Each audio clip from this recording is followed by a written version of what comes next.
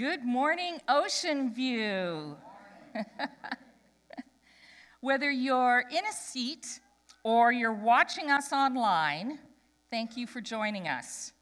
I hope our time together blesses and refreshes you. And I have to start by saying thank you because so many people have approached me and said, we've been praying for you. And I needed it. I need it. And people also said, how can we cheer you on? You said last week to cheer you on, like pom-poms or maybe a bit of this. A smile will do, thank you, and I will appreciate it. That was a great photo we took last week. Here's another great photo. That's from our wedding day.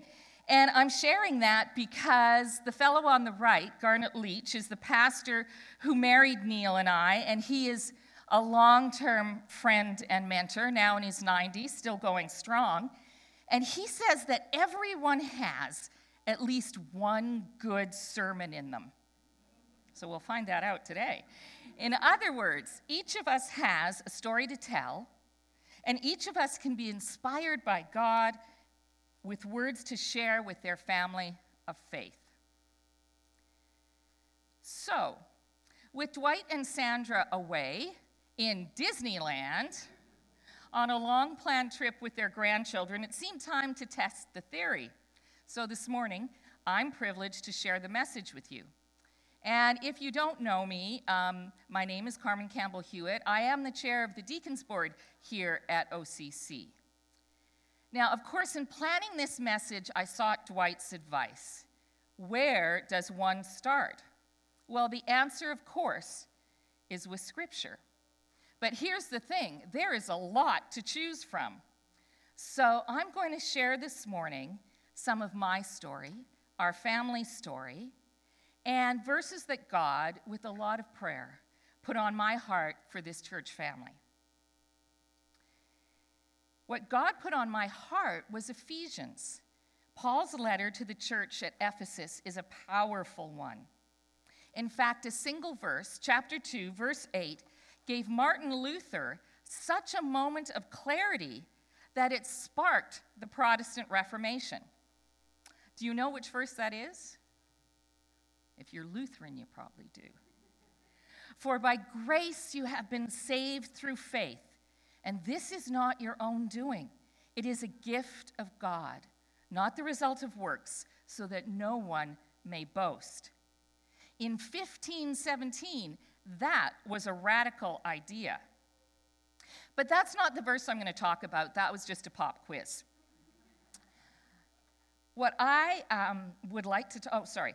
Paul had two purposes in his letter to the Ephesians. Number one was to tell how God created a people for himself, a family through Christ Jesus, the gospel story. But the second thing was to explain how the gospel story should affect every part of our life, our story.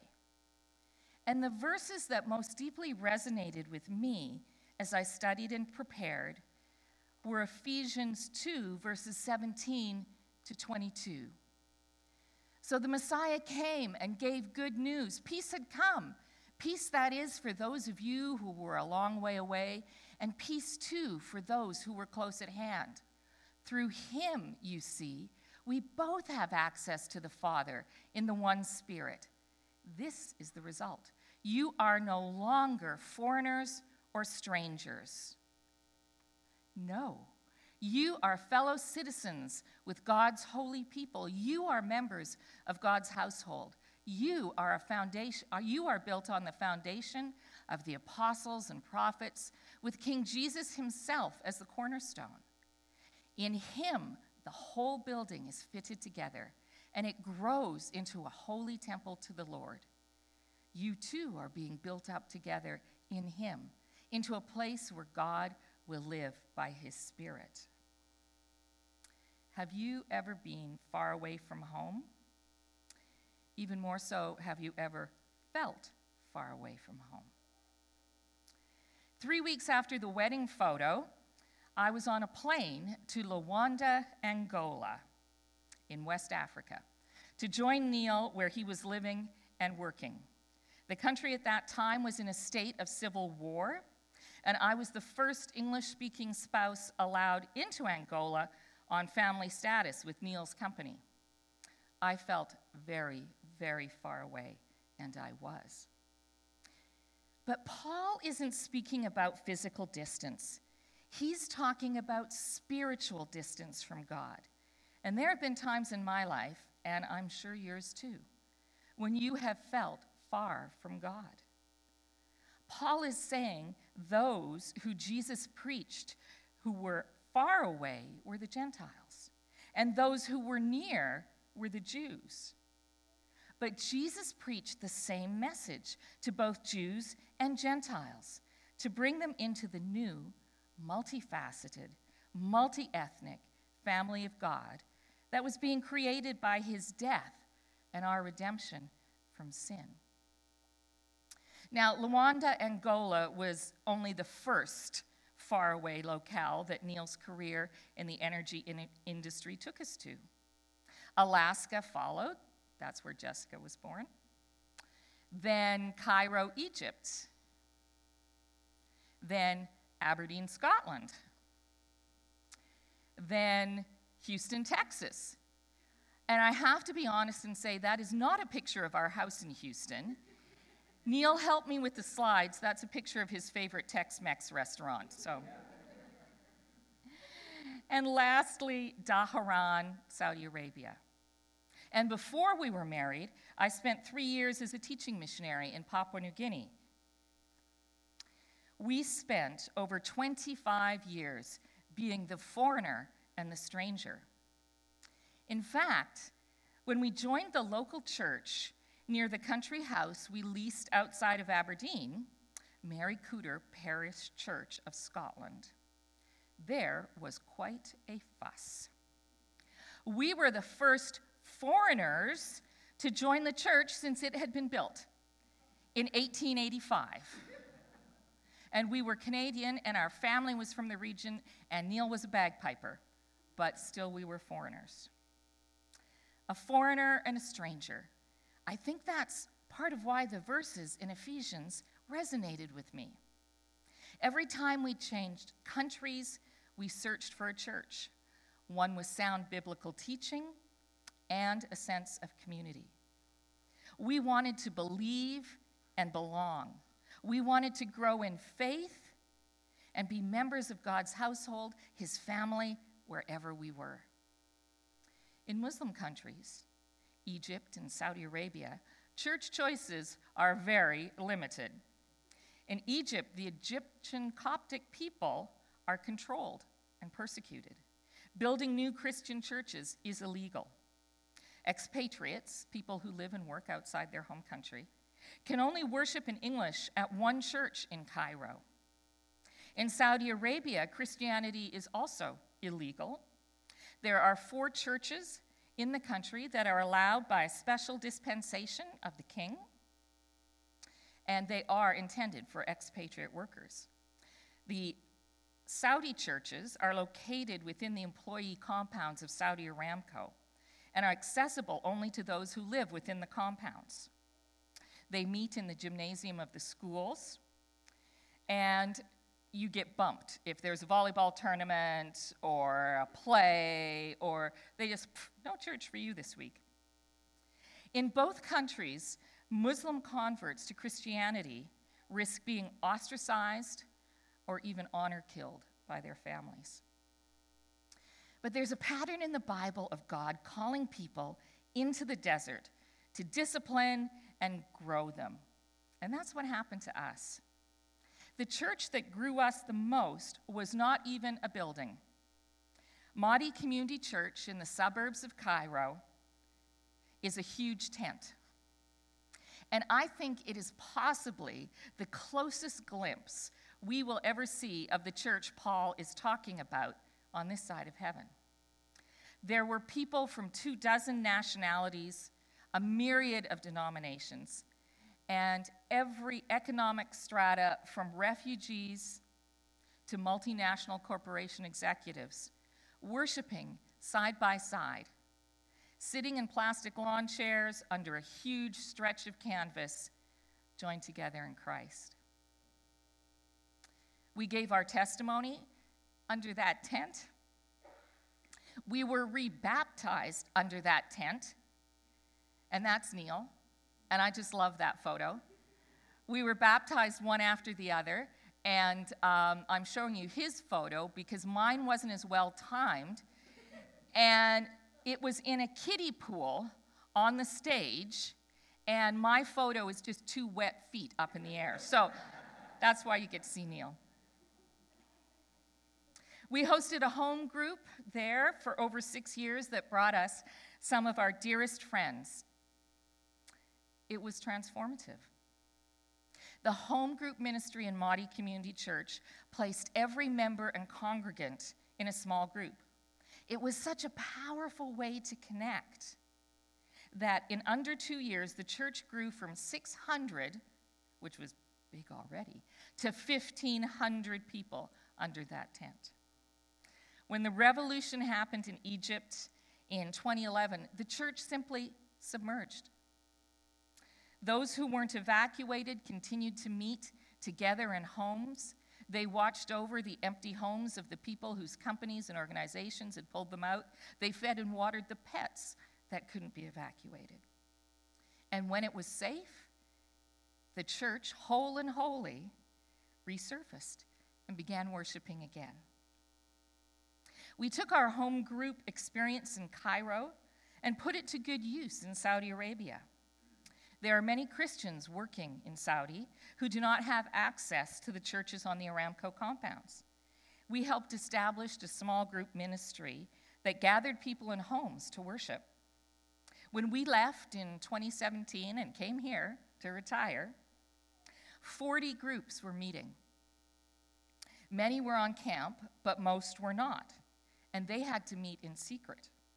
And here's the key to having a secret Christian gathering in a country where Christianity is illegal. A birthday cake. Always have someone bring a birthday cake. So if you are raided by the Matawa, you can just say it was a birthday party. But what does Ephesians 2:17-22 say to us right here, right now, on this side of the globe in Ladysmith at OCC? Well, like I talked about with the kids, we are the church. We standing here, watching on a screen, are the Holy Temple. Standing here, sitting there or watching on a screen, are the Holy Temple being built together in Christ to become a dwelling place in which God lives by his Spirit. How do we respond to that? How do we live it out? Well, the Bible tells us the focal point of God's desire for his church is that we create disciples. We win souls for Christ. We bring others into the family. What does that look like? Well, I'm going to get some help with that. Jessica, will you grab the microphone?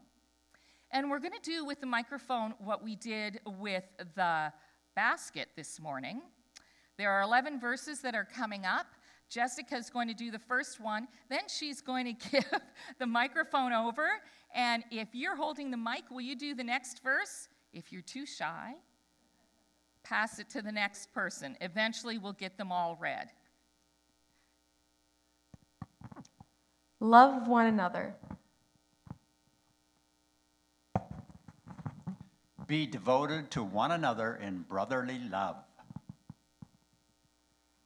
There you go. It's participatory. Honor one another.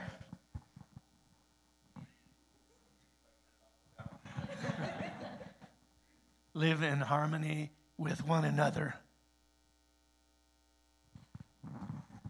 Let us not judge one another.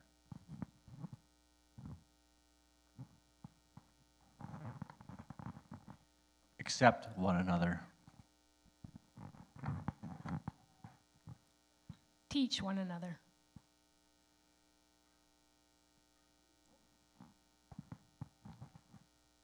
Serve one another in love.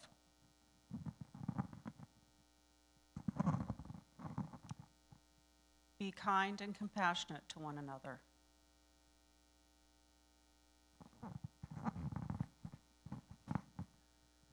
Well, I thought I could do this, but I can't quite see it, so. Oh, yeah, encourage one another. Yay! Whoops. I've got exactly the same problem. So, where are we? Offer hospitality to one another. I think I said that word right. Yay! Thanks, Jess. Thank you. We have a beautiful mission statement here at OCC. Here's the next pop quiz. What is our mission statement? Well done, well done. Love God, love others, serve the world. But can you see a difference between our mission statement and the verses that we just read? The verses had one another's. Versus others. One another implies those who are near us, while others has an outside or not yet brought near connotation. As we are called to do, OCC has done amazing things for others. We've reached out to our local community in a lot of ways. From starting the free lunch program at the high school, to Christmas gift cards for our Satsumas First Nations neighbors, to building parks and pathways, to participating in the Light Up, that's what it is. We have reached out beyond our community as well. In 2020, our giving sent $22,000 to a trade school for vulnerable women in Liberia. And then there's our refugee committee's amazing work with the Sarita family. We are having a global impact. Did you know that right now our church budget, 11% is given to missions? My understanding is that in the Fellowship Pacific and in churches much larger than ours, the average is 8 to 9%. We are overachievers. For a small church, we are achieving much for others. But right now, OCC is in a time of transition. I would suggest we need to ensure we are doing as good a job with the one another's as we are with the others. We're emerging from the isolation that COVID imposed upon us. Our attendance is growing weekly. In fact, it's doubled. Since September to January, our attendance has doubled. But we're without a full-time pastor. We don't have a Sunday school coordinator, and many ministry leadership positions are empty. Our needs are growing. So to travel this period of transition healthily, OCC needs you to deeply engage with your spiritual family. We need to actively love one another. So Dwight helped me with my sermon. He gave some notes. I practiced. And at this point, he wrote in the margin, "Give examples." Okay, I've got a page of examples. And I think if I broke you all into little groups with a pad, a paper, and a pen, you'd come up with even more. But here's just what I came up with. How about staying for coffee and connecting with someone new? Saying hello to someone, even if you're not sure of their name. And that happens to me a lot. How about phoning someone you haven't seen in church for a while? Ask how they are. How about telling the worship team what a good job they did that morning, or a song that you particularly enjoyed? Making meals for the freezer to be shared with families in need. How about spending a morning with our next generation in Christ? They are really cutie patooties. And leading or helping with Sunday school. The curriculum is prepared. You just need to share it. We need to create an ushers team so that newcomers can feel immediately welcomed and not feel conspicuous as they find a seat. How about offering to bake cookies or pick up coffee cream or make the coffee on a Sunday morning to help out our tireless Sylvia, our hospitality coordinator? It would be awesome, it's just a brainstorm, it would be awesome if a few folks step forward to organize a potluck so that we can break bread and fellowship together. How about this? What about a pancake dinner on Shrove Tuesday? We can do it. How about reaching out to Dustin Smith, who is coordinating the revival of our small groups, and joining one, or hosting one, or leading one? What about giving kudos to some of our unsung heroes who show up each week to lead worship, run our live stream, change slides so we're all on the same verse? What about giving a pat on the back to our awesome refugee committee members? Grant Geiger has been quietly tending to the maintenance issues on our building. We have a new toilet. We have a new water heater, thanks to Grant. How about asking him if he needs a hand? In March, we're having our annual general meeting. Our nomination committee, which is Neil Hewitt, Dan Gillard, Sandra Geiger, are searching for volunteers to helm a lot of ministries. And we also need new board members. Maybe God is calling you to serve in this way. But most importantly, be in prayer. We need to be a people of prayer to cover our church and the pastor that God is preparing for us. Verse 22 says, "And in him, you too are being built together to become a dwelling in which God lives by his Spirit." Now, the school teacher in me would like to point out that this is a present continuing tense, happening right now and continuing into the future. How are you being built? How can you build? If you see a need in our church right now, that's probably a whisper and a nudge that you need to help fill it. God is calling you to act on the one another's. And I'd like to speak to those who are online to tell you that you're a part of us too. Visit us if you can. Let us know you're coming and we'll make sure you don't sit alone. If you're far away, well, this is one of Canada's most beautiful destinations. Come and have a vacation here. Let us know you're coming. Maybe we'll take you for lunch. Send a note and let us know that you're watching online. Send us your email so that we can send you our weekly newsletter and keep you in the loop. Be a part of us. Connect. Now, our daughter Jessica began preschool and continued to grade 2 in an international school in Madi, Cairo. Her best friend was a girl named Noor from a very well-to-do, high-profile Egyptian family. And Noor and Jess spent a lot of time together. They were in the same class. You were brownies together. And Noor spent a lot of time at our villa. Noor's mom, Noha, and I became very good friends. And Noor would often have sleepovers at our house with Jess. And she enjoyed the same bedtime routine as Jess: a story, a song, a prayer. And this was special dad time for Neil and Jess. And the last thing he would do before bedtime, Neil always brushed out Jessica's long blonde hair and put it in a braid. When she was with us, he did that for Noor's long black hair and gently braided it.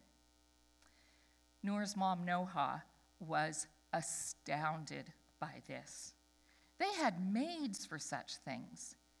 It was unbelievable to her that a father would show such tenderness. We knew Noor and Noha were watching our family, how we treated others, how we treated one another. And a short while before we left Egypt and had to say goodbye to Noor and Noha, Noha told me, the Imam tells us that Christianity is about heresy and cannibalism. And that is what is being preached. And she said, but I know the truth about you. It's about the love. And she accepted Christ.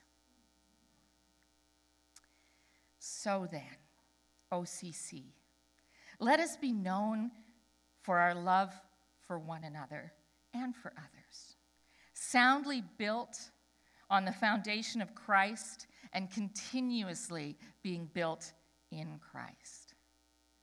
And all God's people said, Amen. Amen. Ryan, come and pray for us.